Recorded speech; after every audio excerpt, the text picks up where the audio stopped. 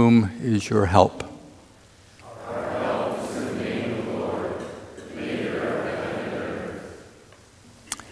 Grace, mercy, and peace from God our Father and the Lord Jesus Christ. Amen. Let us sing Psalm 122.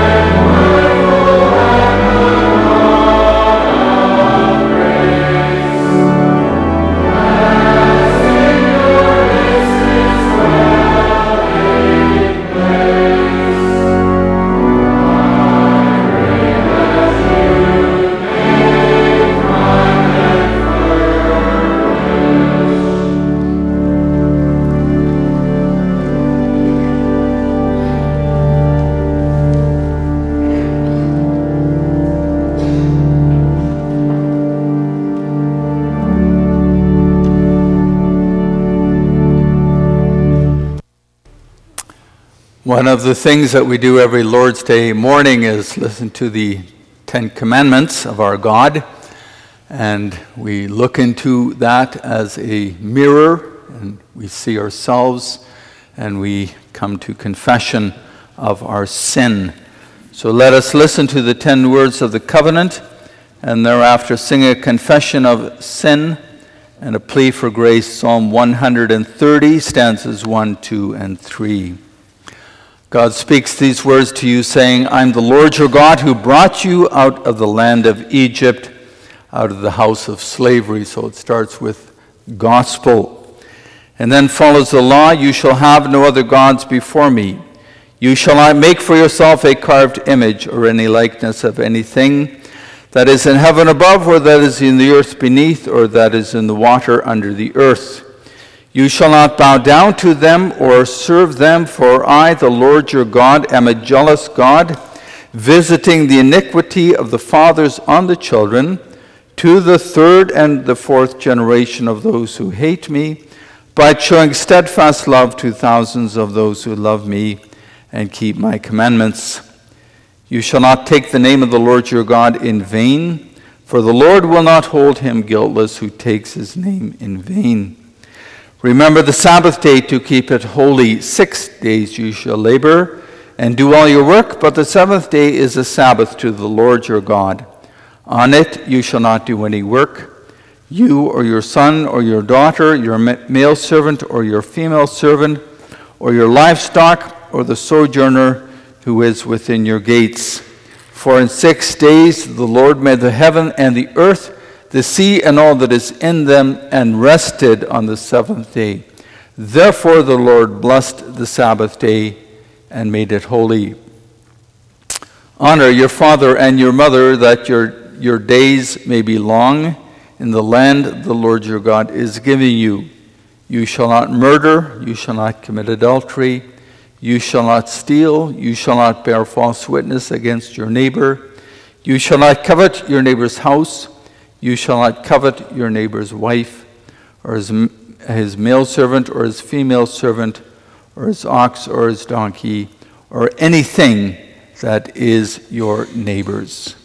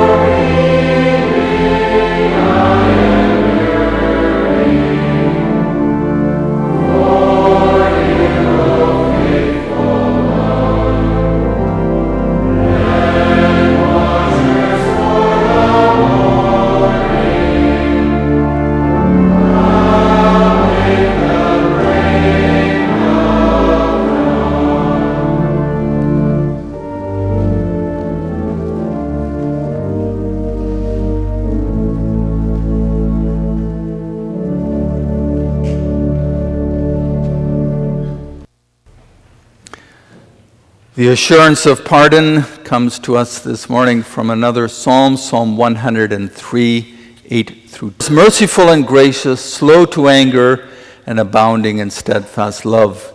He will not always chide, nor will he keep his anger forever. He does not deal with us according to our sins, nor repay us according to our iniquities.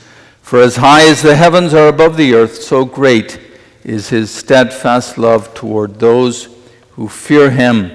As far as the east is from the west, so far does he remove our transgressions from us. Having heard that assurance of pardon, let us also sing about the hope that we have, the final stanza of Psalm 130.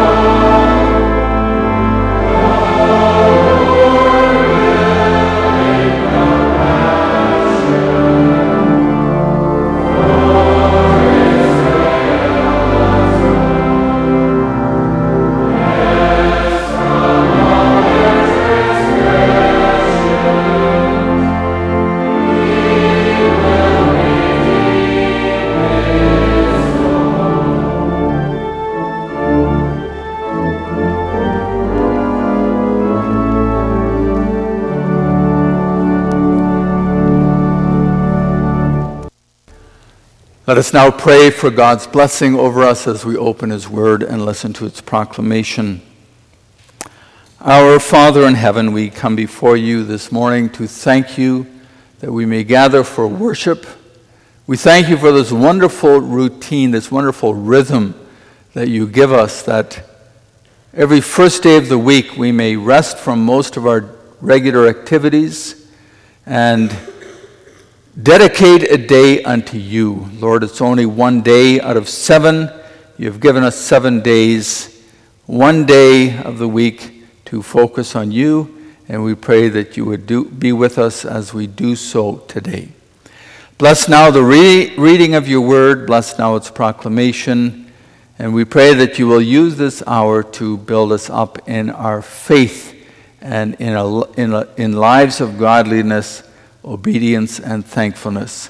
We pray it in Jesus' name alone. Amen. The scripture readings this morning come from the prophecy of Isaiah and the letter to the Hebrews. First, Isaiah chapter 30, Isaiah 30, 29 to 33.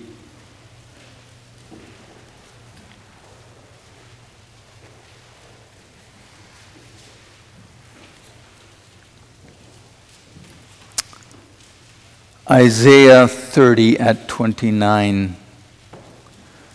Listen to the word of God. You shall have a song as in the night when a holy feast is kept, and gladness of heart, as when one sets out to the sound of the flute, to go to the mountain of the Lord, to the rock of Israel. And the Lord will cause his majestic voice to be heard, and the descending blow of his arm to be seen, a furious anger and a flame of devouring fire, with a cloudburst and storm and hailstones. The Assyrians will be terror-stricken at the voice of the Lord, when he strikes with his rod, and every stroke of the appointed staff that the Lord lays on them will be to the sound of tambourines and lyres. Battling with brandished arm, he will fight with them. For a burning place has long been prepared. Indeed, for the king is made ready.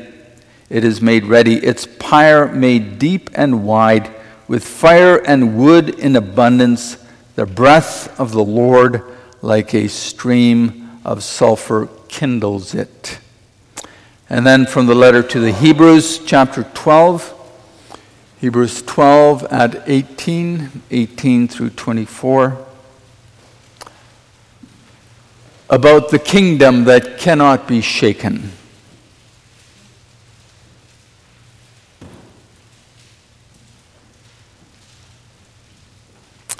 For you have not come to what may be touched, a blazing fire, and darkness and gloom and a tempest, and the sound of a trumpet and a voice whose words made the hearers beg that no further messages be spoken to them. For they could not endure the order that was given, if even a beast touches the mountain, it shall be stoned. Indeed, so terrifying was the sight that Moses said, I tremble with fear. But you have come to Mount Zion and to the city of the living God, the heavenly Jerusalem, and to innumerable angels in festal gathering, and to the assembly of the firstborn who are enrolled in heaven, and to God the judge of all, and to the spirits of the righteous made perfect, and to Jesus, the mediator of a new covenant, and to the sprinkled blood that speaks a better word than the blood of Abel. As for the scripture reading, I'm going to preach this morning on Psalm 125. That's our text.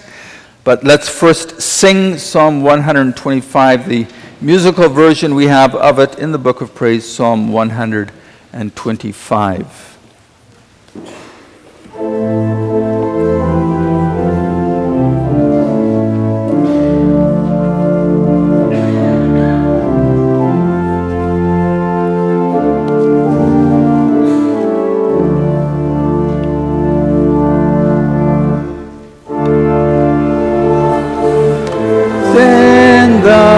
Lord resemble Mount Zion firm. For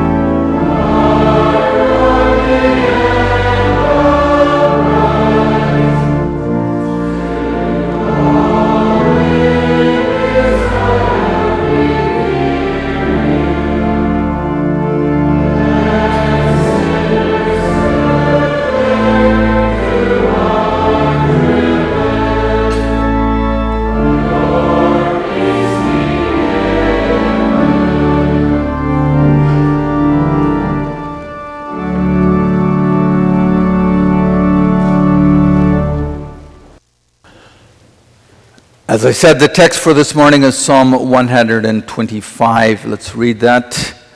125th Psalm, one of the songs of ascents. To those who trust in the Lord are like Mount Zion, which cannot be moved but abides forever. As the mountains surround Jerusalem, so the Lord surrounds his people from this time forth and forevermore. For the scepter of wickedness shall not rest on the land allotted to the righteous, lest the righteous stretch out their hands to do wrong. Do good, O Lord, to those who are good, and to those who are upright in their hearts. But those who turn aside to their crooked ways, the Lord will lead away with evildoers. Peace be upon Israel.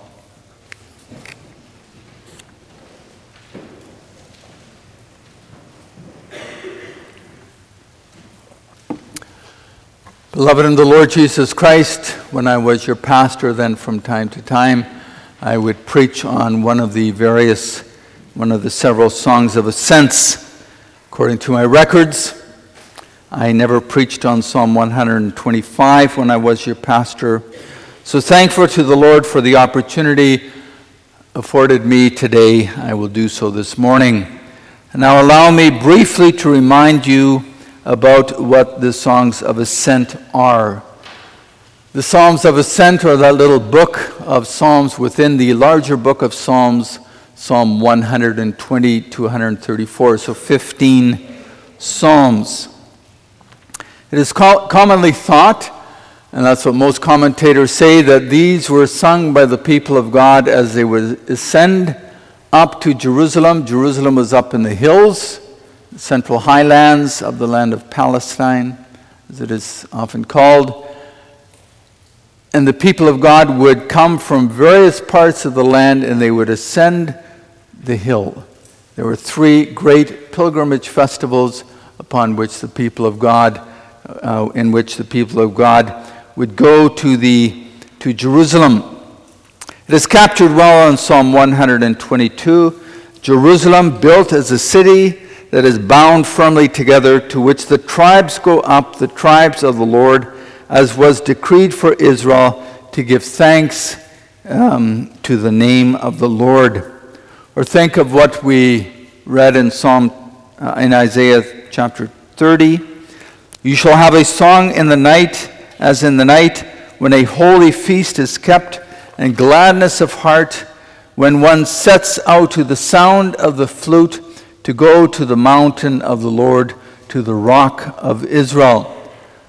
The flute would sound, the people of God would be called out of their homes, and they would begin singing as they went up to Jerusalem from the 12 tribal regions, and even beyond, from the plains and through the valleys, up from the plains, from the valleys, up they would go, up the hills to the mountain of the Lord, until they reached the holy city, Jerusalem, all the while singing the praises of the Lord. Now there's a discernible movement as you go through these 15 songs of ascent. Psalm 120 with Psalm 120. The pilgrim is far away in the land of Meshech, the land of Kedar. Meshech was in the north, in what came to be called Asia Minor, in the land of Turkey. There were Jewish people of God up there. Kedar was way down in the south, in Arabia, down in the deserts. So even from these faraway places, they would come for the 3 great pilgrimage festivals to worship the name of God. As they live today, they may have sung something like, "Through many dangers, toils, and snares, I have already come. 'Tis grace hath brought me safe thus far, and grace will lead me home." And then, in conclusion, we get Psalm 134, the last of the 15 songs of ascent, signals the end of the festival celebrations. In Psalm 134, the worshipers, as they are about to leave to return to their homes, perhaps again as far as Meshach, as far as Kedar, they would pronounce a blessing. The people of God would pronounce a blessing upon the priests who labored day by day in the temple. And then the priests in turn would speak a blessing to the people to carry them back to their homes. They would bless each other with these words, "May the Lord bless you from Zion, he who made heaven and earth." So that's just very briefly an overview of the 15 songs of ascents. Today we're looking at 125. In 125, the pilgrims, having arrived in Jerusalem, are gathered at the temple for worship. They sing about the blessed unity that they may enjoy under the peace of God, despite the dangers they face in the world. In this psalm, we see a picture of the church of God. It's a picture of the people of God, the church, both Old Testament and New Testament, the universal church of God. I've gathered the main message of this psalm under this theme. We, as the people of God, may know that the Lord surrounds us despite the threats of all manner of evil. We are a protected community. We'll see that, first of all, a protected community. However, we are a threatened community. And yet, and that's the last thing we will see, we are a united community. So the Lord begins with speaking about the trust that the pilgrim worshipers have placed in the Lord God. That's one of the descriptions of the church. The church is made up of those who trust in the Lord. Now, when we talk about the church, we can talk about it in different ways. There are different ways of describing the church. Sometimes it's described by the 3 marks of the church. The church is that body of people which has placed itself under the faithful administration of the Word, where the sacraments are faithfully administered, where discipline is faithfully administered. That's the way of describing the church. Another way of describing the church, there are countless ways. If you look in Scripture, it is the bride of Christ. It is the branch of the vine. The church is made up of the members of the body of Christ. It is the temple of the Holy Spirit. It is the children of God. It is the sheep of the Good Shepherd. And that's just a few of the many images in Scripture to describe the church of God. Well, Psalm 125 also has a way of describing the church. It is those who trust in the Lord. According to Psalm 125, that's a defining mark of God's people. They trust in the Lord. Well, how is it with you, my brother, my sister? Do you trust in the Lord? Have you placed your trust in Him? We so easily place our trust in the wrong places elsewhere. And then we're really not so different from the children of Israel in the Old Testament. Shortly after the Lord had brought His people out of Egypt, He met them at Mount Sinai. And before long, what were the people doing? Moses was up on the mountain receiving the law of God, and the people were running riot down below at the base of the mountain, worshiping the golden calf. And they even said, "This is our God who has brought us out of Egypt. This is our God, this golden calf." It contains the Spirit of our God. We place our trust in the golden calf and in the Spirit of our God, which is in that calf. Foolishly, they place their trust in it. And idolatry was a snare for God's people throughout the generations, and it is a snare for us. We admit as much in Lord's Day question and answer 95 of the Heidelberg Catechism, where we have a definition of idolatry. And we say there that idolatry is having or inventing something in which to put our trust in addition to or instead of the only true God who has revealed himself in his word. You see the importance of the word trust in Lord's Day 34 about the first commandment. That's a key word. It is a word used to describe the people of God in our text. They are those who trust in the Lord. So again, the question, loved ones, I ask you the question and I direct it to myself as well. In whom do we trust? Can we say the same? Sing with the children of Israel in Psalm 20. Some trust in chariots and some in horses, but we trust in the name of the Lord our God. Those who trust in chariots and horses, collapse and fall, but we rise up and stand upright. Loved ones, I've asked you a couple of times now, in whom do you place your trust? Do you trust in the Lord? The Lord is trustworthy. He is worthy of your trust. You know that. I think you know that. Even if you have faced trouble of all sorts in your life, the Lord yet is worthy of your trust. You can depend upon him and confide in him. Do so, brother, sister, child of God, and you will not be disappointed. He will not ever let you down. His eye is on the little sparrows. You ever think about that when you see a little bird?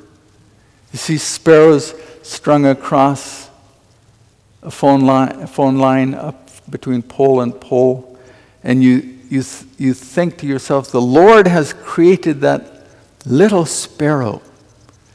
And the Lord knows each one of those little sparrows. And not one of them will fall to the ground without the will of the Heavenly Father. And then Jesus says, so much more you. If the Lord takes care of the sparrow, he will take care of you, for whom his Son gave his life.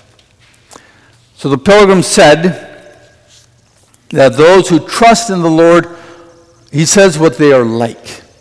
He says they are like Mount Zion, which cannot be moved or shaken, but abides forever. Mount Zion was the stronghold of King David. When King David took over Jabus, the city called Jabus, when he took that, it had a stronghold in it on one of the mountains, and David built his stronghold there on Mount Zion. He built a palace there, but even more importantly than that David lived on Mount Zion was that he moved the Ark of the Covenant there.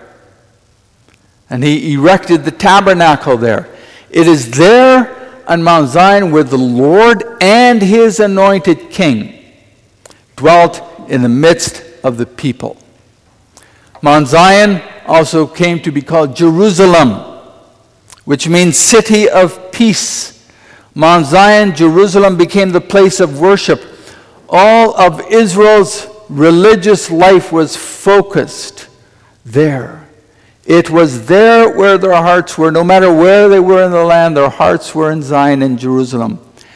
They may have been far away in some other place, but their attention was focused on Mount Zion. And the godly believer was looking forward to the next time that he could be in Zion. And just like Mount Zion was immovable, so are those who trust in the Lord immovable. And just as the mountains surround Jerusalem, that's the point being made here, just as the mountains surround Jerusalem, Jerusalem up high, mountains surrounding it, so the Lord surrounds his people from this time forth and evermore. Now, what does this mean for us today? Where is Mount Zion today? Well, today, Mount Zion is in heaven, where Jesus is. Think of what we read in Hebrews 12.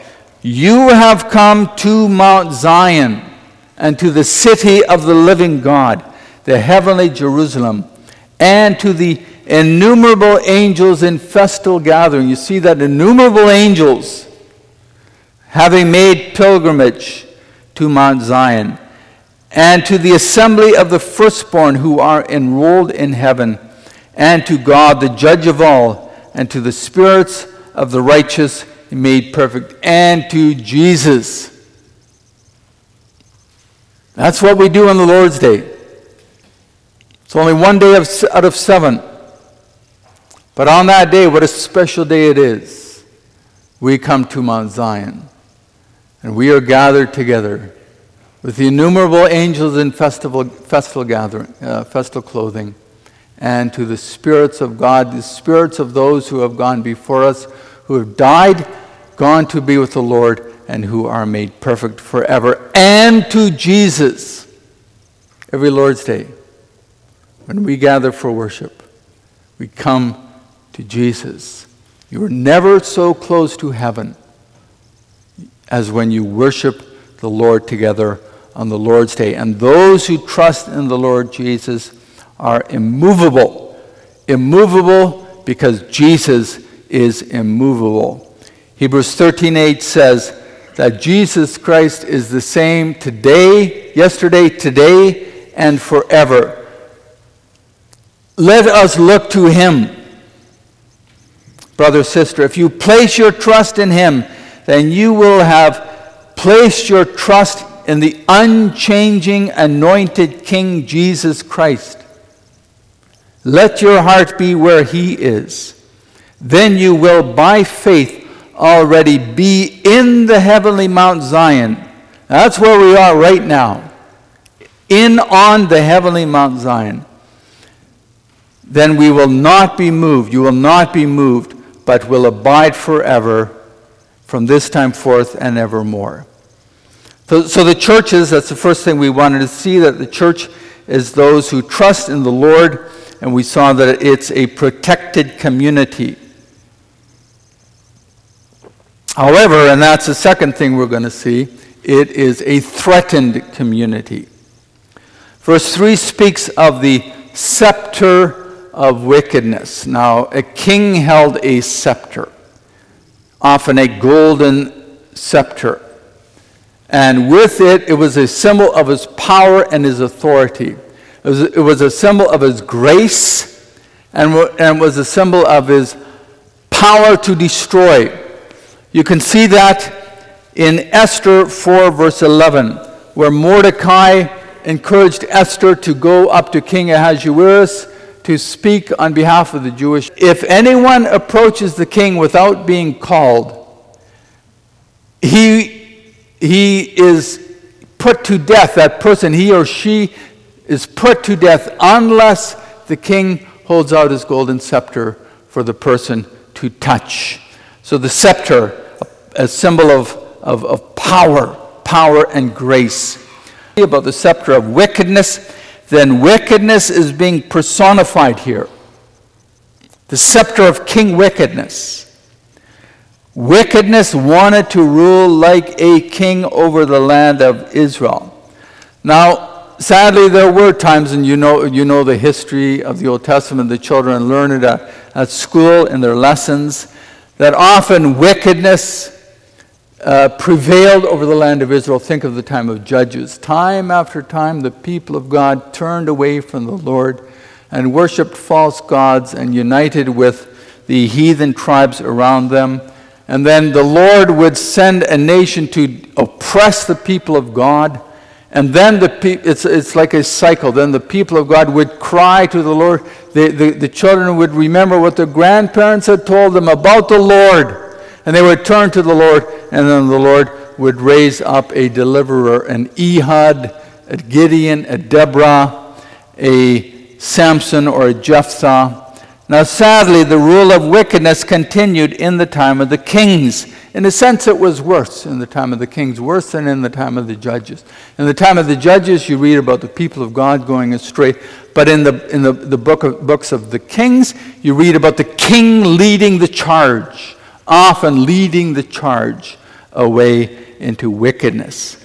And the people of God followed the bad example of the kings. And it was because of this sin, the sin of the kings and of the people, that the Lord first brought the Assyrians to destroy the northern kingdom. He spared for a while the southern kingdom, Judea, but eventually also the southern kingdom was taken into exile in Babylon. God's people went into exile, and the land was ruled by foreign kings. And yet we have this promise. Verse 3, the scepter of wickedness will not rest on the land allotted to the righteous. How do we make sense of that in light of the ongoing apostasy and the exile into foreign countries and occupation? Well, you know that there was a return from exile. After 70 years under faithful men such as Ezra and Nehemiah, God brought his people back to the land and told them to rebuild Jerusalem and the temple. And they did, under the faithful leadership of faithful priests and governors. God had allotted the land to his people, and he brought them back. And yet it did not last forever. For we know that in the times between the testaments, as we often call it, in those several hundreds of years, that the land was again often oppressed. The people of God went astray. The freedom did not last forever until Rome came with their armies and subjugated the people and occupied the land. So what is going on with this promise? Well, also in this, brothers and sisters, also in this, we hear a call for Jesus Christ and for his glorious and gracious scepter. We read about the king and the scepter already in Genesis 49, verse 10. When Jacob is blessing his 12 sons, then he said of Judah, the scepter shall not depart from Judah, nor the ruler's staff from between his feet, until tribute comes to him, and to him shall be the obedience of the peoples. Now, who is that him? Who is being referred to here? I think you will put it together. It is the Lord Jesus Christ. Balaam, remember Balaam, who sought to cast a curse, witchcraft curse upon the people of God, but his mouth was continually co-opted by the Lord to speak blessing instead. And he says in Numbers 24:17, I see him, but not now. I behold him, but not near. A star shall come out of Jacob, and a scepter shall rise out of Israel. It shall crush the head of Moab and break down the sons of Sheth. Who is Balaam seeing? Balaam was seeing the coming of the Lord Jesus, who as a king would come bearing a scepter of authority and power, with which he would crush the heads of the Moabites and the sons of Sheth. Jesus Christ now rules over the kingdom, and it's a gracious rule, but he also bears a mighty scepter. It's a spiritual kingdom, and we belong to it. He gives us the Holy Spirit to dwell in us, to keep us from stretching our hands to touch wickedness. Don't resist that work, brothers and sisters. Don't resist it. Don't resist the work Jesus Christ wants to do in you by the power of the Holy Spirit. To resist that work is both foolish and dangerous, for it leads away to destruction and to hell.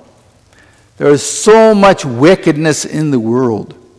I don't need to give you examples of the wickedness in the world. You know that wickedness. Don't reach out and touch it. Do not be conformed to the ways of the world, as the Apostle Paul says. Rather, be transformed by the Spirit of God. Now, this promise that the people of God will not stretch out their hands to do evil is not an unconditional promise. In verse 4, we read the prayer that the Lord would do good to those who are good and to those who are upright in heart. And we know Scripture well enough to know that no one is good of themselves, nor is anyone upright of themselves. People are made good and made upright and righteous only by the power of the Holy Spirit. God will do good to those in whom the Holy Spirit is working. Don't resist that work, brother, sister. Don't resist it. But for those who turn aside from the ways of the Lord will be given over to the way of doom and destruction.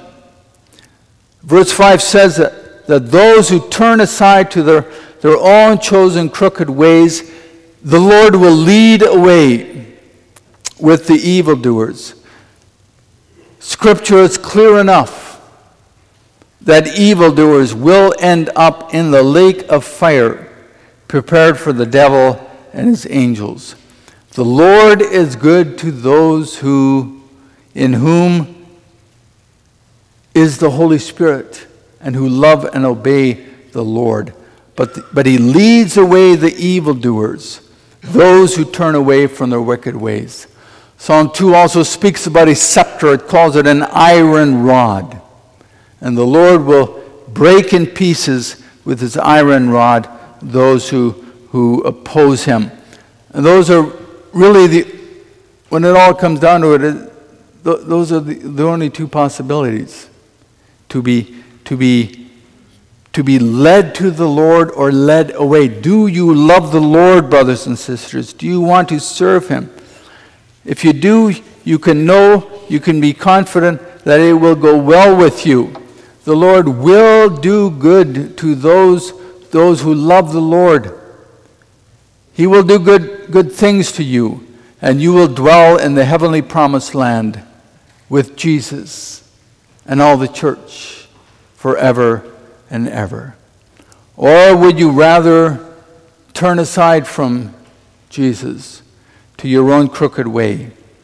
Be warned, because as verse 5 says, God will lead those who turn away from him with the evildoers. Give yourself, loved ones, give yourself into the loving and gracious protection of the Lord Jesus Christ. So we've seen that the church is a protected community. However, it is a threatened community. The last thing we are going to see is that it is a united community. What is it united under? What is the essence of our unity? Why are we a united community? The peace of God is the essence of our unity. The psalm ends with the benediction, "Peace be upon Israel." The tribes had assembled from afar to Jerusalem. Jerusalem, as I said, means city of peace. The Hebrew word shalom, you hear it in the last two syllables. It's the word for peace. Ir means city of peace. Ir shalom, the city of peace. Sometimes the city it was simply called Salem, peace. Peace was to be found in the city of peace. The blessing of peace for the people of God was pronounced at the temple in the city of peace. This shalom peace was more than the absence of war. You can be at war, as the world has often been at war, the First World War, the Second World War, and yet you can be at peace. Peace, it is more than the absence of war, because when conflict ceases between two warring nations, the new situation, although it is termed peace, and they may sign a peace accord, yet both countries may lie in ruins, their inhabitants in mourning, graveyards full of the dead, economies devastated, and futures uncertain. Some peace. But how different is the relationship between God and sinners when peace is made by the Lord Jesus Christ. Instead of being ruined, the sinner leaves the ruins behind him. Instead of mourning his losses, he now rejoices in the relationship he has with the Lord. Instead of being poor, he becomes immeasurably rich. Instead of having an uncertain future, he begins to enjoy the security that comes from the presence of God and the promises of the Lord. People of peace, those who are themselves at peace with God, will bring that peace into their human relationships. Jerusalem will be a city of peace. It will be populated by those who are at peace with God. Vertical first, but then also the horizontal. That has to be there as well and will be there. The heavenly Jerusalem that the Apostle John saw in his vision coming down from heaven to earth was a city of peace. And what we see here today is an earthly picture of the heavenly truth. It is and can be no other way. This is the shalom that Jesus brings about for all who repent of their sins and trust in him and in the sacrifice that he brought on the cross for sinners. This is the peace that Jesus brings into your midst. If you would have it, brother and sister, would you have it? Would you have the peace that unites you with God? Would you have the peace that unites you with one and others as fellow children of God? Pray that Jerusalem be blessed. May peace prevail within your walls and within your citadels.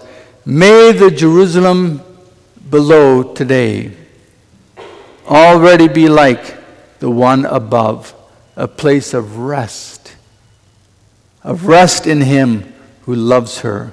May lasting peace be yours to cherish. May God be in your midst. Peace be upon Israel. Amen. Let us now sing in response hymn 52.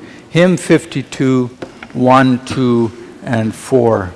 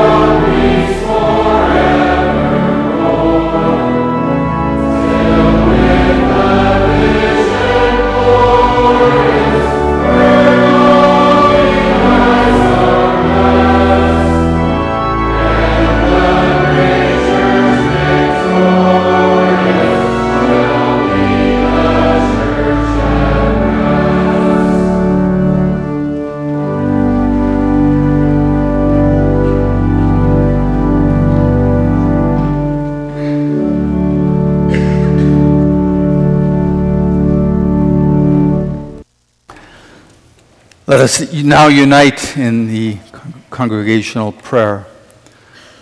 Lord God, we thank you for the promises of the 125th Psalm.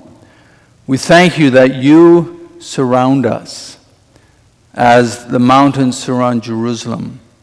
We thank you that we may be at peace, that we may be at rest. We thank you that the church today and the worship service today is a snapshot of the church above, when we will, with the vision glorious, blessed are the pure in heart, for they shall see God. When we are blessed with that vision glorious, when we will be at rest.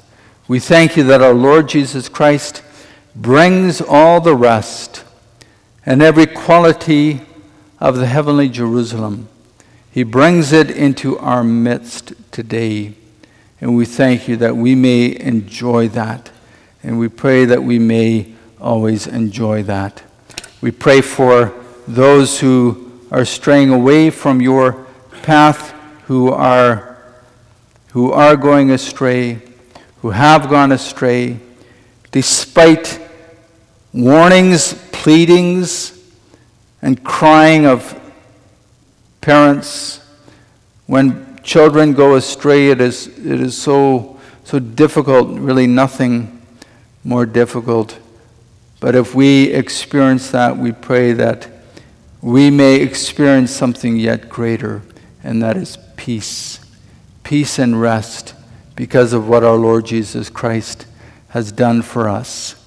We pray for those who are ill in our midst, those who have loved ones that are ill, that are struggling with diseases. We ask, Lord, that you will be with all those who are ill and that you will give them new health. We pray for the children and the young people of this congregation. Help them to see what a beautiful thing it is to belong to the church. There is so much wickedness in the world, so much temptation, so much seeking to draw our young people and children away. But we pray that you will make the children and young people, the youth of the congregation, strong in the faith, that they may see what a wonderful thing it is to worship you. We pray for students in these last couple of weeks of summer, as they are perhaps beginning with varying amounts of dread, thinking about going back to school already. Labor Day coming so quickly. But we pray that you will be with the children and the youth who will be going to school, who will be taking up lessons again. And we pray, Lord, that you will grant them every blessing in these last couple of weeks of glorious summer vacation. We pray for those of the Theological College who are fulfilling internships this summer. We ask that you will bless them and that they may develop good relationships with mentor ministers, long-lasting, often relationships that will be a source of rich blessing to the student throughout his ministry. We pray for those students who have received calls and who have accepted calls. We ask that you will be with them as they go to various of the vacant churches. We pray that you will bless the students, that the education they received at our seminary may be good and helpful, that your people may be edified, your people of your congregations may be built up in the faith, and that ultimately your name may be praised and glorified. Father, we ask you to bless this congregation. We know that you know the difficult times that the congregation has gone through the last couple of years. Without pointing fingers or portioning blame, we just want to lay it at your feet. And we pray that in your time, you will provide a new pastor, a regular preacher, a regular teacher, so that we may hear one voice from the pulpit, and the same voice in the catechism instruction room, and one voice in pastoral visits. We long for that, Lord, and we pray that you, in your time, would grant that. At the same time, we pray for our former pastor, the Reverend Ludwig, and Esther, his wife, who will in time to come be going to Neerlandia to take up ministry there. We ask that you would bless our brother, that you would grant him everything that he needs. We thank you that he has received a call, that he may go there and utilize the gifts you have given to him. And we ask, Lord, that you would grant him everything that he needs, and that his preaching and teaching and pastoral work may be a blessing to our sister church in Neerlandia. We ask you, Father, to bless the elders and deacons of this congregation. We thank you for them. We thank you that you provide faithful men to serve as elders and deacons, and be with them as they form the council of the church. We pray that they may guide the congregation well, and that under their governing and pastoral ministry, that the congregation may be blessed. And so we pray at this time also for the offering that we are about to bring forward. We pray that you would grant your blessing upon the offerings they give, and that they may be of service to others. We ask you, Father, to grant us your grace and blessing. In Jesus' name do we pray. Amen. You are now given an opportunity to bring your gifts to the Lord.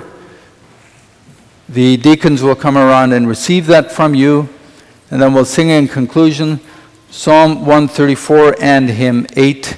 Psalm 134, the last of the blessings, the last blessing of the songs of ascent, and to the same tune, hymn number 8, our doxology and praise to our triune God.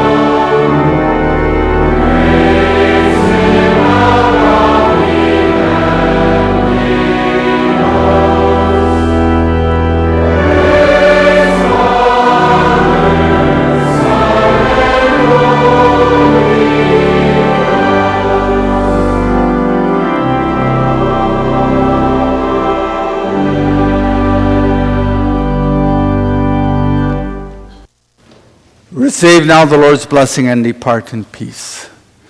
The Lord bless you and keep you. The Lord make his face shine upon you and be gracious to you. The Lord turn his countenance, lift up his countenance upon you, and give you peace.